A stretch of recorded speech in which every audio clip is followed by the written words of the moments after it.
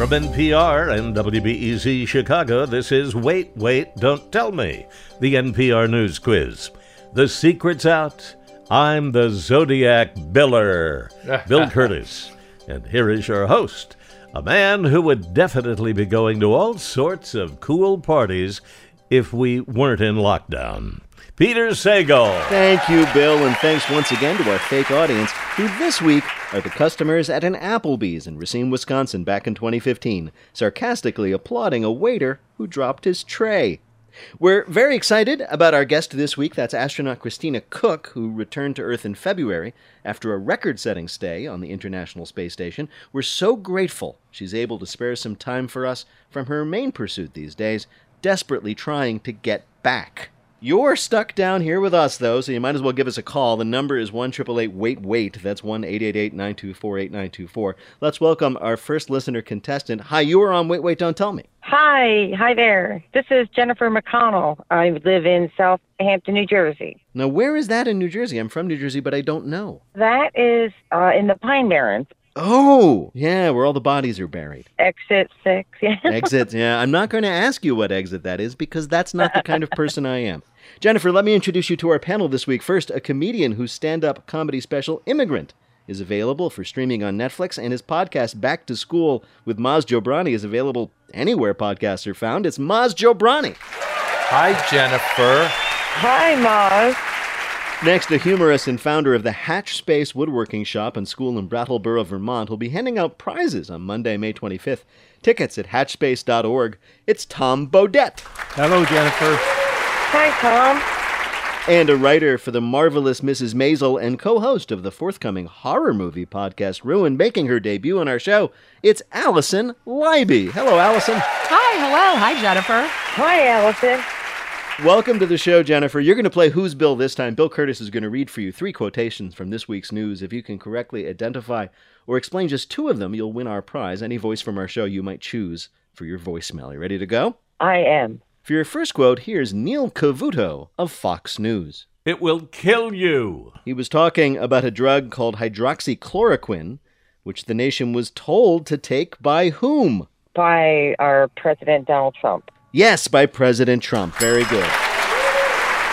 A while ago, the president started trying to push a drug called hydroxychloroquine as a cure for coronavirus, even though patients who took the drug had worse outcomes than both patients who didn't, and patients who got out of their hospital beds said, "Watch this," and put a lit firecracker in their mouths. So, the president announced at an unrelated event this week that he himself was taking it, and then later said that it had kept him healthy. This is a real quote from the President of the United States. Quote, "I tested positively toward negative," right? So no, "I tested perfectly this morning," meaning I tested negative, but that's a way of saying it, positively toward the negative, unquote. So, we can say that the drug at least does not seem to affect the patient's mental capacity. It blows your mind. Listen, I personally think, because he watches a lot of TV, I think he gets his ideas from infomercials. So I think he's watching infomercials and there's a doctor saying do hydroxychloroquine. He's like, that's a good idea. Then there was the UV lights and then the disinfectant. Give it a week. He'll be on there going, you want to clean up the coronavirus? Try ShamWow. You just wash it off and throw it in the wash. Right, that's the key. Yeah. It's also crazy to take a treatment drug before you have the disease. I mean, that's like when I take Advil before I go out to a bar. Like, it's just anticipating kind of what's happening. You know it's not going to go well. It's not going to save you. And look you've never gotten coronavirus, so clearly it prevents coronavirus. Yeah, it's all preventative, right? So as you were saying, Allison, it's like I drink before the evening starts, just so I know I'm not gonna get depressed because I'm gonna be in a party mood all night long. Yeah, that's what drinking does when you're alone. All right, very good, Jennifer. Here is your next quote. He was a jerk. That was a talking head in a hit new ESPN documentary series that wrapped up last Sunday, describing the film's subject. Who is this documentary about? Oh, no. ESPN, you said? Yes, it's a sport thing. I couldn't I'll give you this. His nickname was Air Jerk. Air Jordan? I mean... Yes! Michael Jordan? Who was? Michael Jordan! Oh, I did hear about that. There you God, I'm so go. embarrassed.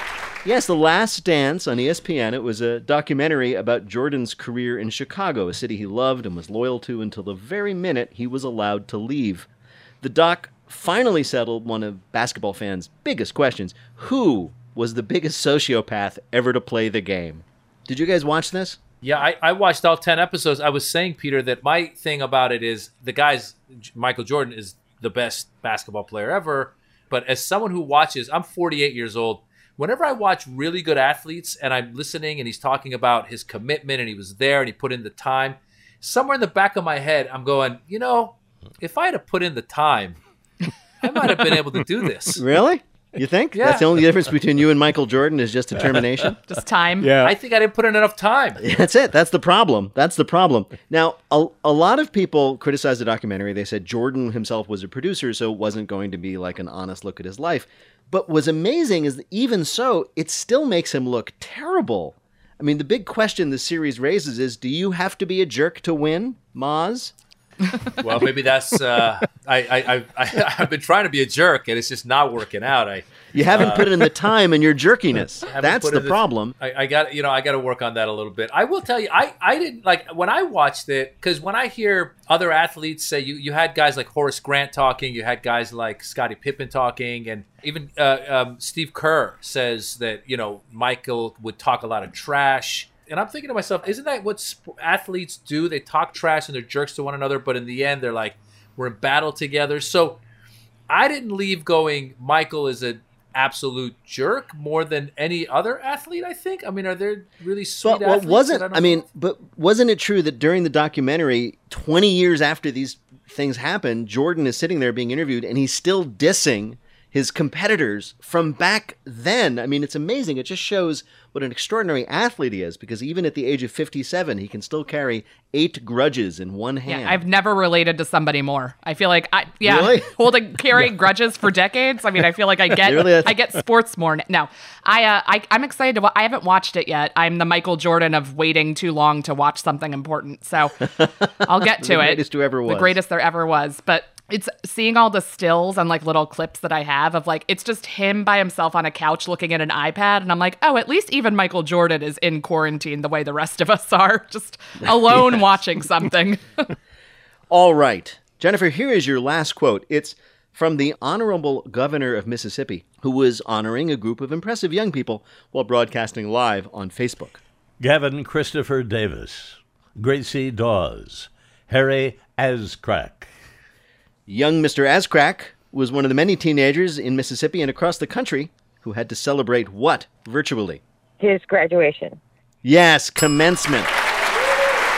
Commencements all over the country have been canceled because of the pandemic, robbing seniors of the chance to sit in the sun, listen to an old guy drone out a list of names, and complain about commencement.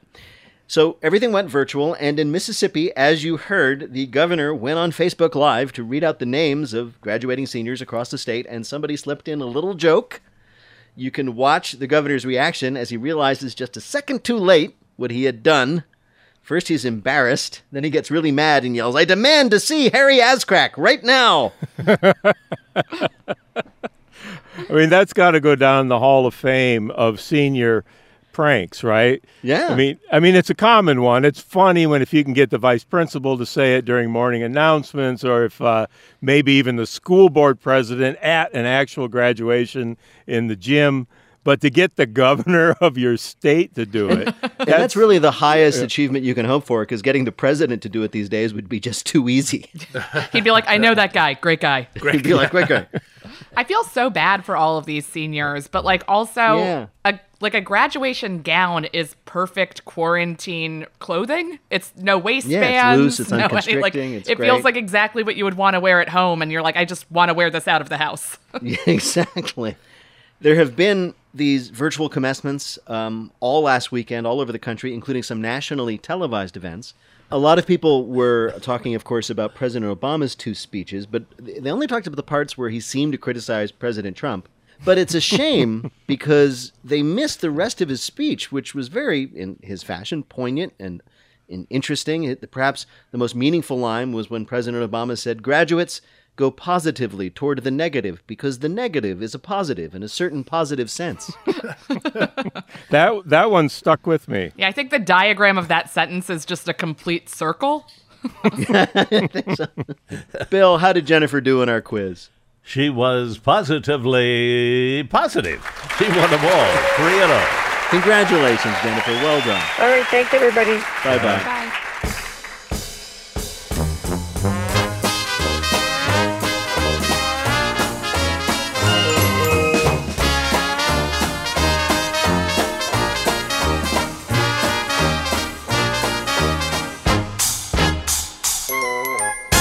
And now a special message for the class of 2020. Graduates, we know you didn't have the commencement you wanted, even with Oprah and Barack Obama, so who better to send you off into your adult life than Bill Curtis? Sir? Class of 2020. Today you're smarter, wiser, and you have a brand new hat. What a dumb hat. I look out at all your smiling faces, and I can't help but think, isn't the mouth weird? You kiss with it and you eat with it. So go out, carpe diem. That's Latin for slide into my DMs. Now, go and reach for the stars. Hey, stars are tiny suns. That's hot. Don't reach for the stars. You're setting off on a magical journey of adulthood. You can eat ice cream whenever you want, even for breakfast. So, congratulations, class of 2020. You may now kiss the bride. Thank you, Bill. Congratulations, graduates. I'm still kind of misted up from that. Hang on a second. Put yourself together, Tom.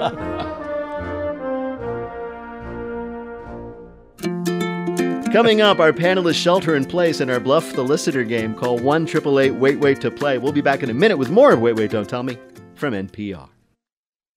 Support for this podcast and the following message comes from Purple Mattress. The secret to Purple is the Purple Grid. It's a patented comfort technology designed to instantly adapt to your body's natural shape and sleep style. With over 2,800 open-air channels and naturally temperature-neutral gel. Every Purple mattress comes with free shipping, returns, and a risk-free 100-night trial. Visit purple.com/wait and use promo code WAIT for a special offer. Terms apply. On Bullseye this week, Tina Fey on creating Unbreakable Kimmy Schmidt, 30 Rock, and being the best at everything. There was a window of time when we used to go to awards things and pick up our prizes and party with the people from Mad Men. That's this week on Bullseye from MaximumFun.org and NPR.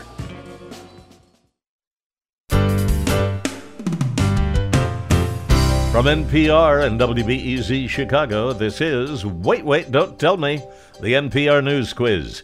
I'm Bill Curtis. We are playing this week with Tom Bodett, Allison Leiby, and Maz Jobrani. And here again is your host, showering you with love and showering himself once a week, Peter Sagal. Thank you, Bill. Right now it is time, of course, for the Wait, Wait, Don't Tell Me Bluff the Listener game. Call 1-888-WAIT-WAIT to play our game on the air. Hi, you're on Wait, Wait, Don't Tell Me. Hey, Hi, who's this? this is Craig Hall, Hey, Craig Hall, where are you calling from? Macon, Georgia. Macon? What you doing down there in Macon? Sheltering in place like everybody else. I know. Are you able to work from home? No, I work, I'm able to go into my office. I'm considered essential. And what do you do? I'm a OBGYN. Oh. I still have to go to my office to see my patients. Right. And you're delivering babies? Mm-hmm. Everybody who was pregnant before the quarantine still is. Yeah, I bet. Well, welcome to the show, Craig. You're going to play the game in which you must try to tell truth from fiction. Bill, what's Craig's topic? Time to put on my business pajamas. Thank you, Working From Home, for showing us all there's something worse than going to work. This week we heard a story of someone trying to make the experience better. Our panelists are going to tell you about it. Pick the one who's telling the truth, and you'll win our prize, the Wait Waiter of your choice in your voicemail. Are you ready to play? Ready. All right. First up, let's hear from Tom Bodett. Just about every aspect of working from home has been exhaustively researched and written about by writers and thought leaders working from home. But there is one inescapable issue with the in-home workplace no one has been able to solve. Going to work at home does not feel like going to work. Say hello to Gauntlet, the new virtual reality commuter simulator from Murder Hornet. Simply get out of bed as you normally do these days at 10, pour yourself a cup of coffee and slip into the Gauntlet VR helmet. At once, you're transported into the morning hellscape you know so well and love. You glance at your wrist, you're late. You rush, you brush, you throw on virtual suits and shoes so real you'll swear they pinch your feet. Air Kiss is out the door, the sound of a big wheel bike being crushed beneath the tires as you back down the drive. Faster now, peeling an orange over the steering wheel as you nudge into traffic on a bypass that bypasses nothing. Honked horns, flipped fingers, weather reports on the morning zoo always rain. Stolen parking spots and surly security personnel greet you at your old familiar workplace. You walk in, find your cubby, and you're ready. Take off your helmet and head to the sofa to start your day pumped and peed off, like it used to be. A VR simulation of the misery of going to work just to make you feel like it did in the old days. Your next story of a home office enhanced comes from Allison Leiby. But what about birthdays? Asked Sharon Thompson on a non-BCC'd company-wide email after her office shifted to a work-from-home situation. 457 removed me from this thread emails later, she realized she missed the joyless, sugar-fueled, small-talk competitions that are the office party. I mean, this was her Cheers, the only place where everyone knew her name. So she developed Home Office Party, a service that delivers everything you need to morosely celebrate the inevitable marching on of time for a coworker you have never actually spoken to. A delivery person arrives at your door when you're in the middle of actually getting some work done and provides you with an over-refrigerated piece of sheet cake on a paper plate from 2011 with a weak plastic fork that bends like a yoga teacher the second you try and use it. If you can't finish the cake, just put it in a half-closed container in your fridge for a stale treat the next day, explains Thompson. Also included in the kit is an overhead lighting system to set the mood, an audio recording of someone saying, "I really shouldn't, but it's a party," and a timer that goes off after 12 minutes to signal the party is now over. Thompson explained that the company is also in beta testing for a work-from-home Bagel Friday package, but they haven't quite figured out how to get all of your remote coworkers to touch your bagel before you eat it. The remote office party, so you can have the joyless experience of eating sheet cake for a birthday in your own home office. Your last story of WFH, WOW, comes from Maz Jobrani. First, Zoom was like the Love Boat, exciting and new. But 3 months into lockdown and people are tired of it. How long can you stare at Tim in accounting as he picks his nose in a box on your computer screen? How many times you got to remind Linda in HR, you muted yourself, you muted yourself, you muted yourself? There's got to be a better way to hold meetings. Enter video games. That's right. People have found a way to hold their work meetings in actual video games. Said author and artist Vivian Schwartz, Zoom sucks. We started having editorial meetings in Red Dead Redemption instead. It's nice to sit at the campfire and discuss projects with the wolves howling out in the night. There have been problems. First, in order to get to the level where you can have meetings, you have to complete an hour of in-game tasks like lassoing a horse. That was not part of MBA school. Other problems. Anyone else in the world playing the game can wander into your meetings and shoot you, and the button you press to sit down is the same button you use to strangle someone. Sorry, Tim. Schwartz said the response of meeting on video games has been overwhelming as people discovered that they can, quote, hang out with their friends and go for walks together, end quote. Again, we would like to just point out that's a virtual walk, so no actual physical activity. Still, desperate times call for desperate measures, and the fact that you can have your meetings in a fictional world surrounded by fictional animals and go on fictional walks does seem like a much better option than boring old Zoom, where the most exciting thing that could happen is if your meeting gets Zoom bombed and a stranger's genitalia upstages Tim in accounting picking his nose. All right, Craig, here are your choices. One of these things was created to make working from home just a little bit more bearable. Was it? From Tom Bodette, a VR rig that engages you with the virtual experience of the misery of commuting. From Allison Leiby, the home office party kit, so you can have those sad birthday parties in your own house with yourself. Or from Maz Jobrani, a way to hold your meetings not in Zoom or Google Hangouts, but in the video game Red Dead Redemption, where you can all be cowboys. Which of these is a real story about an improvement in working from home? I'm going to go with the last one, the video game meeting. Meeting in Red Dead Redemption. That's the one you're choosing. All right, well, we spoke to somebody familiar with the real story. Once the meeting's over in Red Dead Redemption 2, you can break up and go off and do crimes.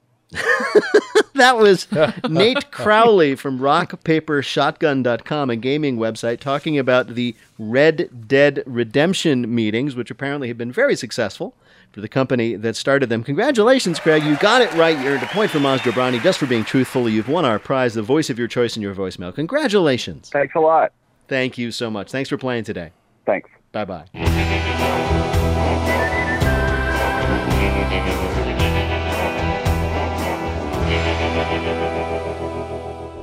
And now the game where people who have flown very high are dragged back to Earth with the rest of us. We call it Not My Job. Christina Koch is a space pioneer. She holds the record for the longest time a woman has been in orbit, and she was part of the first 3 all-women spacewalks, which, coincidentally, were also the first spacewalks in which one of the astronauts did not explain to the other something that person already knew. Christina Koch, welcome to Wait, Wait, Don't Tell Me. Hello, it's great to be with you. It's great to be with you. Now, you did, in fact, set a bunch of records. You did the first, you were half exactly of the first all-woman spacewalk, and you also set the record for a woman staying in space, right? Yes, that's correct. 328 days. 328 days. And you came back just in February. Yep, the beginning of February. Right. So, about your timing, did you really nailed it? It occurs to me, though, that as unlucky as your timing might be in coming back to the planet, you probably are the greatest living expert, along with 1 or 2 other astronauts, with how to survive for a long time being stuck in the same place. So, do you have any tips for us, the rest of us who are new to this particular challenge? I definitely got through with a lot of, kind of mental strategies, focusing on what you have rather than what you don't have, and, all the unique things that you're going to be missing one day. But I think in the end, I've sort of learned since I've been back that the actual way to get through it is just to inherently be a homebody. And really? That turns out to be the best way to get through it as an astronaut and during stay at home on Earth too. So where are you now? You're home at Houston? Who are you quarantining with? My husband and our dog. Oh, wow. And you were away from your husband for almost a year, and now you're stuck inside with him 24/7. That's an interesting transition. It was, yeah. And then, of course, the year in training before my flight where I was living in Russia almost constantly. So, yeah, about 2 years apart to 24/7 together. It has been interesting. It's good opportunity to, reintegrate in your home life and with the people you love. So it's a good thing. I feel like I want relationship advice from you just because of that, but also because, I don't know, you've been in space. You know what it's like to be with something unwelcoming and cold and distant, and I could use that.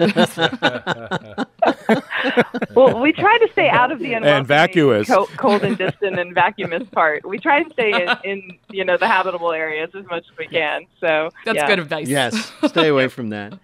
I was reading about the fact that when they did the first space program, they actually put some women through the same kind of tests, and they found out that women were better able to handle the stress associated with spaceflight than men.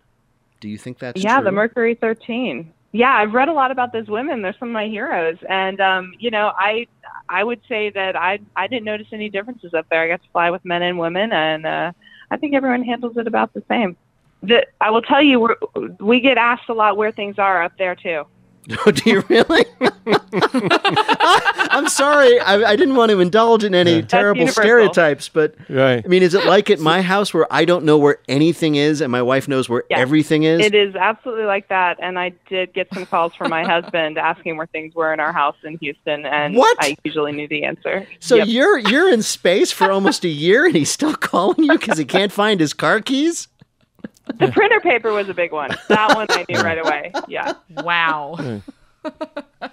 You did you participated in the first all women, both women spacewalk. It hadn't been done before, and famously, you tried it, but it didn't work because they didn't have a spacesuit that fit one of you correctly. Is that right? Yes, it fit, but it was kind of not the best size ever, and we decided it'd be better to to do it with someone who had a spacesuit that was kind of just the right fit. Wait. You went all the way out there and they gave you the wrong size outfit? Also, shopping is even hard when you're an astronaut. This is not making me feel good as a woman. I had to actually get a spacesuit just to get some pockets in the pants of my outfit. So, one thing I've learned about NASA is they check and double check everything. It's all about checklists and safety precautions. How could they send up the wrong size spacesuit for your spacewalk? Well, all the spacesuits are already up there, so it was just a matter of configuring it, kind of getting it ready. And that time is always of the essence there, and there's never enough time to do everything that you want to do. So unfortunately, it just didn't get configured in time. Peter, can I jump in with just one question? Christina, what was the most beautiful thing you saw? I know the blue ball of Earth. Definitely. The Earth is beautiful. Some of my favorite scenes were, one, looking down at my home. That's an incredible thing, just to see where you're from and where you've lived kind of on that backdrop of the universe. And then the other, for me, was seeing the northern lights and the southern lights on the Earth from above. I used to work in Antarctica, and so I saw them a ton from below. And so just to see that kind of on a planetary scale was pretty amazing. Did you ever look out and go, what is that? I don't know what that is like a UFO type. Like, hey, guys, come here. Look at that. What is it? Like, did you ever have one of those moments? No, sadly. I'm going to have to come up with a better story for that. But no, nothing was out the window. Christina Cook, I don't know if you're glad you came back, but we're glad you did so we could talk to you. And we have invited you here to play a game that this time we're calling Suit Up for a Walk in Cyberspace. You've been to space, so we thought we'd ask you about cyberspace, which is what we used to call the internet. Get 2 out of 3 questions about the very earliest days of the web correct, and you'll win a prize for one of our listeners, any voice they might like from our show. Bill, who is Christina Cook playing for? Carol Mitchell of Memphis, Tennessee. So here's your first question. You ready for this? Yes. Okay. Though online shopping has pretty much become universal, it had to start somewhere. Which of these was the first known instance of a use of e-commerce? It happened back in 1972. Was it A, an internet bulletin board user offering candid photos of President Nixon, or as they called them, dick pics? B, an advertisement for a, quote, aura cleaning service? Or C, Stanford students using it to buy weed from kids at MIT? All of those answers are tough. I'm going to go with B. You're going to go with B, an advertisement for a, quote, aura cleaning service? Because it was 1972 and that's what we did back then? Now that you mention it, maybe I'll go with C.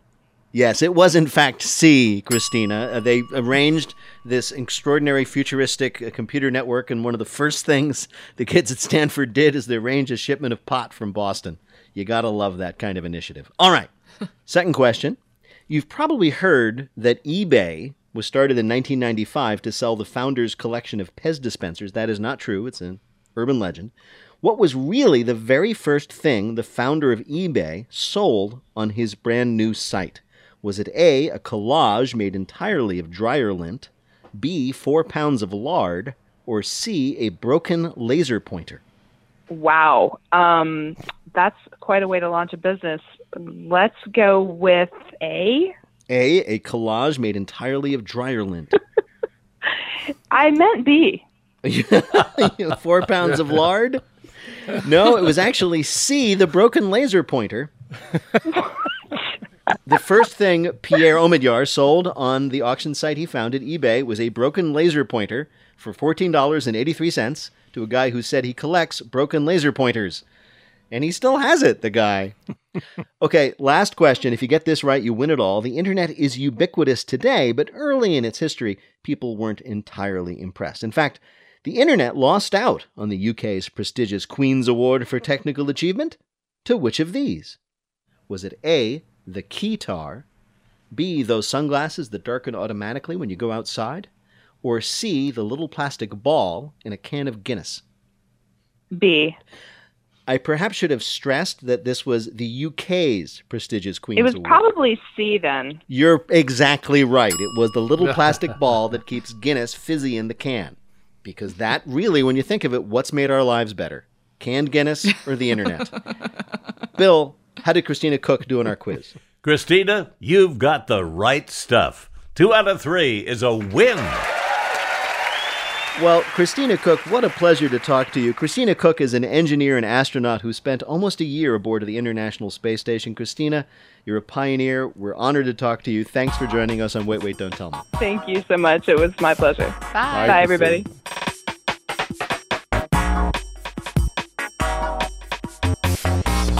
In just a minute, we're all slithering in our Listener Limerick Challenge. Call 1-888-WAIT-WAIT to join us on the air. We'll be back in a minute with more of Wait, Wait, Don't Tell Me from NPR.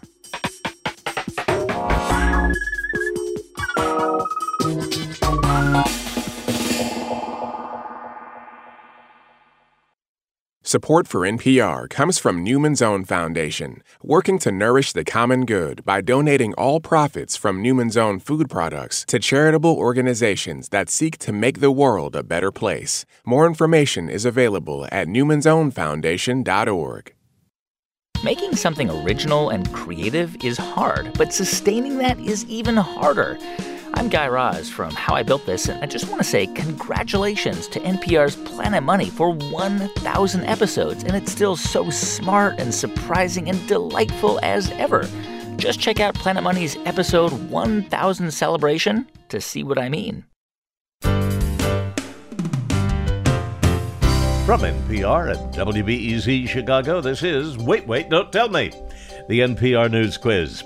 I'm Bill Curtis. We're playing this week with Allison Leiby, Maz Jobrani, and Tom Bodette. And here again is your host, a man feeling extreme nostalgia for pants, Peter Sagal. Thanks, Bill. In just a minute, Bill takes a big dose of rhymedroxychloroquine in our Listener Limerick Challenge. If you'd like to play, give us a call at 1-888-WAIT-WAIT. That's 1-888-924-8924. Right now, panel, some more questions for you from the week's news. Maz Anderson Cooper, the singer Pink, and your friend Ron are all going through the same experience this week. What is it? Does it have anything to do with the coronavirus? A little bit, because we're all stuck inside and we can't go anywhere. So they had to do this. Oh, they had to do this. They're stuck inside. Oh, how about cleaning? No. You think Anderson Cooper cleans? No. He licks himself clean. Yeah. I'll give you a hint. Yeah. So, me, a little off the top, please. So what? Oh, cutting hair. Yes, Cutting they're giving hair. themselves haircuts. Salons are open in the dumb states, but they're closed everywhere else, so people are left to cut their own hair, which is not something any of us should be doing. If you've seen examples online of people baking their own bread, imagine something that messed up, but it's a human head. This lockdown is where bald people have been able to excel. This is true, man. We are taking over the world. I don't need a haircut. Yeah. I don't need a shower. Well, what?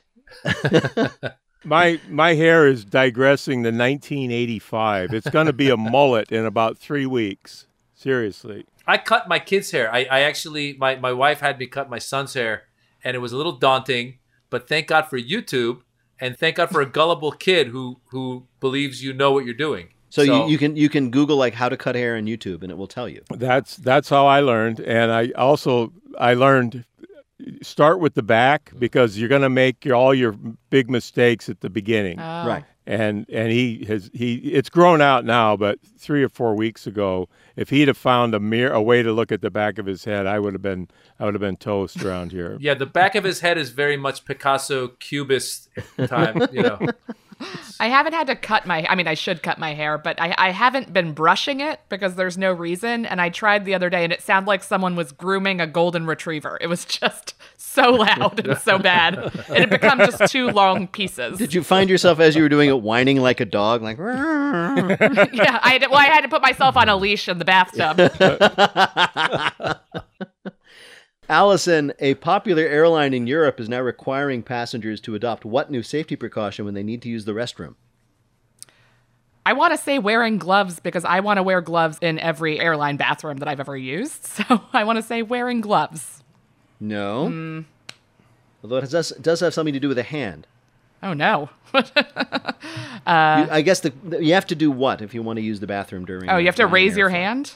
You have to raise your hand. That's exactly right. Ryanair is Europe's equivalent to Spirit Airlines here, which, if you're unfamiliar with it, it's a gas station bathroom with wings. So, in an effort to avoid standing in line in the aisle, and mixing too close, if you're a Ryanair passenger, you now need to raise your hand to get permission from the flight attendants to use the restroom. It's elementary school in the sky. And what if you have to go like 2 or 3 times? Like I've heard that there's like people who do that. Yes. older men. And weren't as like the third youthful time as she us. says, no, Mr. Bodette, you don't have to go to the restroom. I've had enough of your horseplay and tomfoolery. Do you put And then you truly are back in the second grade. Do you put up one hand and then also like maybe 2 hands, depending on what's happening? Depending, yes. That's hilarious. So they can do triage.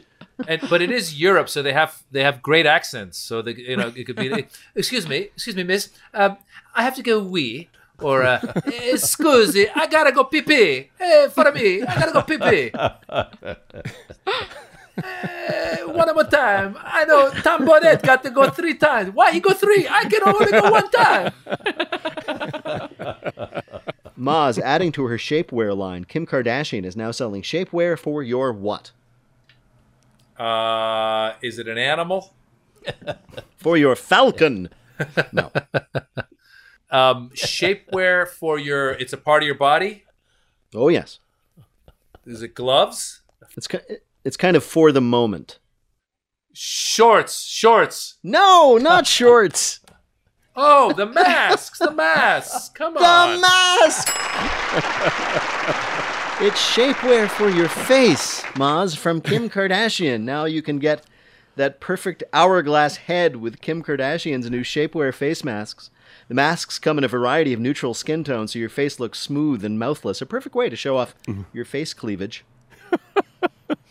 Well, they have one like harness these little turkey necks. Yeah, exactly. It's made from the same material as her leggings and waist trainers, which I guess is what we call girdles now. The masks do exactly what they're supposed to do. They squish your face all together, and boom, va-va-voom, chin. God, you look like you're going to rob a liquor store. I mean, that's pantyhose over your head, right? I guess so. I want to do a tie that turns into a mask, so you could be just pull up the tie and wrap it around your face. What are the women supposed to do? Women could, we're going to take your the bra becomes a mask. I don't. Yeah, like I'm wearing a bra anymore.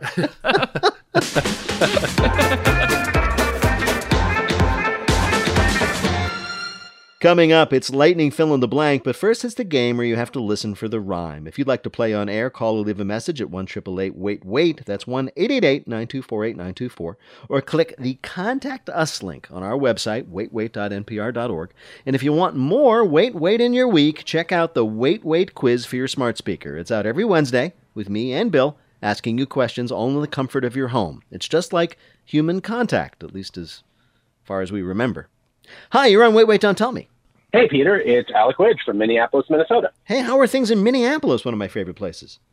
It is absolutely wonderful. There is sometimes sunshine. There are sparkling lakes. Everybody's in their garden. We are actually practicing physical distancing. Well, you're Minnesotans. Minnesotans traditionally at very good are like staying away from each other. Yeah, people say that this whole 6 feet thing, that's kind of a little too close for their comfort, if you wouldn't mind. It really is.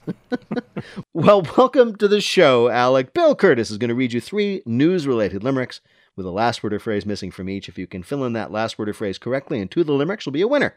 Here is your first limerick. Though reptilian coolness offends, at my parties a core group attends. We find it a bliss to just gossip and hiss. Yes, we snakes have a few long-term friends. Yes, friends. Very good. Yes, indeed. Scientists put a bunch of snakes in a room, and when the researchers weren't too busy screaming, they noticed snakes would continue to gravitate to the same other snakes, suggesting they preferred some snakes' company over others. And they can be friends now because they could never hug anyway, so they're not missing anything. Many of them seemed to bond over how bad they felt about causing original sin, while the females formed friendships by sharing their old skin. You should totally wear this. I'm not using it anymore. All right, very good. Here is your next limerick. For hybrids, the business is boomin', though some mythic creatures bring doomin'. There's the harpy and sphinx, and for current hijinks, there's a mouse that is 4%. Humans. Yes, indeed. Yes. Using an advanced stem cell transfer, scientists created a mouse that has 4% human cells. They're part human. Congratulations, mouse. Now you can get coronavirus. We all know how this movie ends, right? It starts off, they're partly human mice, and we use them for experiments, and then finally they become sentient, and they rebel, and they get, like, Willard to lead them on this revenge rampage through our lives. I just am saying I'm not very comfortable with this. All right, Alec, here is your last limerick. You dumped me once, you've had your fun, hun. But you and I are not quite done, son. Rub these bulbs on your eye, and you'll learn how I cry.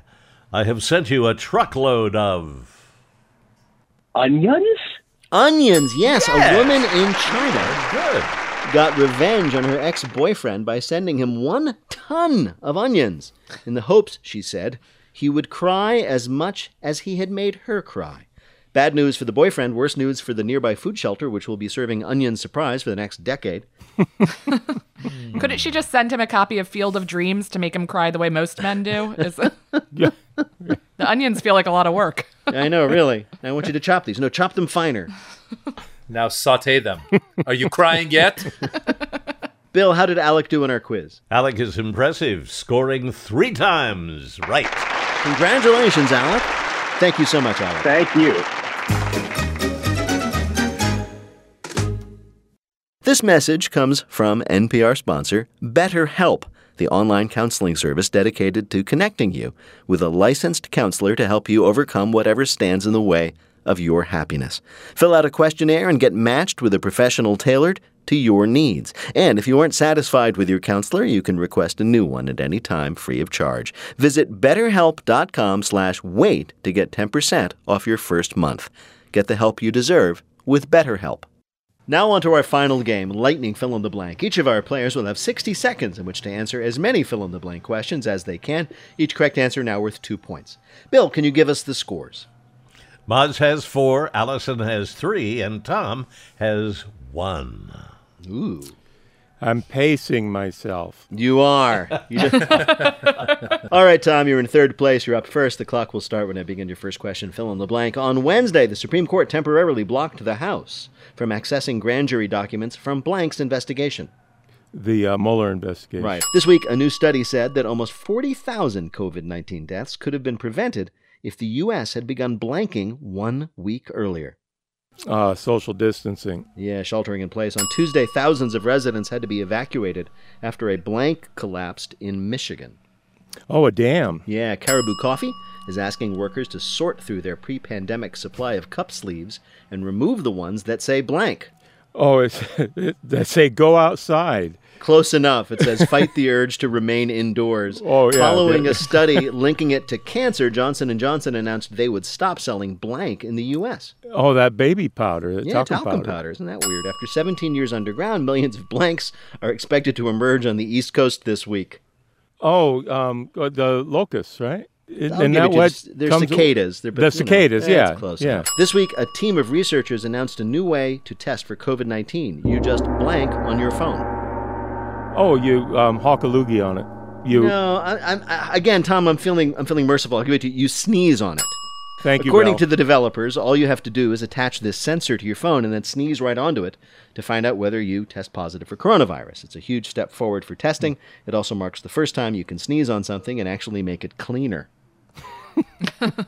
Bill, how did Tom do in our quiz? Well, Tom had 7 right for 14 more points. He now has 15 points in the lead.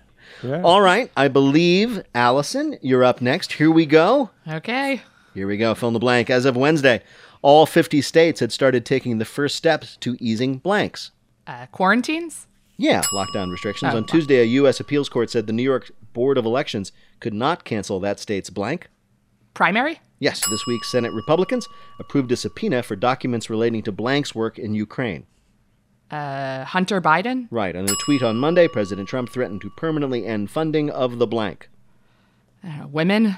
No. The WHO. This week, a convenience store in Virginia was robbed by blank. Bears? By two men wearing watermelons with eye holes cut out of them. Of course. On Thursday, blank claims rose by another 2.4 million people. Unemployment. Right. This week, a woman in Scotland was forced to return to her office after 9 weeks away when she realized she had left blank in her desk. A plant? No, a banana. The Ooh. woman had no idea how long she'd be stuck working from home, so when she first left the office, she only took the essentials, which didn't include her just-ripe banana. 2 months later, she suddenly remembered it was still there and rushed back to find that all that was left was a shriveled, pitch-black husk. She was eager to make that banana bread. Apparently, yes. If it would have been a Twinkie, it would have still been there and just fine. Yeah, I know, man. Just fine. Pick your snacks with an eye to the future catastrophe. I think that's the lesson. Bill, how did Allison do in her first ever quiz? Well, the marvelous Ms. Allison had 4 right for 8 more points. She now has 11, but Tom still has the lead with 15. Oh my gosh. How many, then, does Maz need to win? Maz needs 6 to win. Here we go, Maz. This is for the game. On Wednesday, the WHO reported the biggest one-day increase in blank cases on record. Coronavirus. Right. Stating concerns over COVID-19, workers for fast food giant blank went on strike on Tuesday. McDonald's? Right. This week, Trump threatened to withhold federal funds to Michigan and Nevada over the state's plans to expand voting by blank. Mail. Right. This week, a British woman told the BBC she was annoyed that people broke quarantine to go to a public beach while she was blanking. While she was sunbathing. While she was breaking quarantine to go to the very same beach. On Thursday, actress Lori Loughlin agreed to plead guilty for her part in the blank scandal. That's the college scandal. Or college admission scandal. Ken Osmond, the actor best known for playing Eddie Haskell on Blank, passed away at the age of 76. On Leave It to Beaver. Right. Researchers in the Antarctic say they're suffering from effects similar to laughing gas after they inhaled too much blank. In the Antarctic, they inhaled too much stardust. Too much penguin poop. Oh. It's nice to know that science has finally found the line between too much penguin poop and just enough. The researchers say that the poop is high in nitrous oxide and that inhalation can cause feelings of giddiness and euphoria. It's an interesting scientific find, but it's a little weird that it was discovered by a group of scientists who were there to study glaciers. Bill, did Maz do well enough to win? He had 5 right, 1 short, 10 more points for a total of 14. That means with 15 points. Can you believe it? He came out of left field. Tom is our winner. Thank you. All right, no, please, everyone, just sit down. Sit down. I think inhaling the penguin poop threw me off. In just a minute, we're going to ask our panelists to predict, now that he has graduated high school in Mississippi, what Harry Ascrack will do next. Wait, Wait, Don't Tell Me is a production of NPR and WBEZ Chicago in association with particularly urgent Haircut Productions, Doug Berman, Benevolent Overlord. Philip Godica writes our limericks. Our public address announcer is Paul Friedman. Our house manager is Gianna Capadona. Our intern is Emmett Day. Our web guru is Beth Novi. B.J. Liederman composed our theme. Our program is produced by Jennifer Mills, Miles Dornbos, and Lillian King. Our most dangerous game champion is Peter Gwynn. Technical direction is from Lorna White. Our business and ops manager is Colin Miller. Our production manager is Robert Newhouse. The senior producer of our show is Ian Chillog. And the executive producer of Wait, Wait, Don't Tell Me is Michael Danforth. Now, panel, what's next for young high school graduate Harry Ascrack? Tom Bodette. Only one destiny for this child, Harry Ascrack, Plumbing and Heating. Allison Leiby. Opening the world's first socially distanced waxing salon. And Maz Jobrani. Harry Ascrack is going to go on and play football with Dick Butkus, or he will become a great novelist like the French author Balzac. And if he does any of that, we'll ask you about it on Wait, Wait, Don't Tell Me. Thank you, Bill Curtis. Thanks also to Tom Bodette and Maz Jobrani. Congratulations to Allison Leiby on a fabulous debut. It's great to have you. Thanks to all of you for listening. I'm Peter Sagal. Tell you what, you stay right where you are, and we'll see you next week.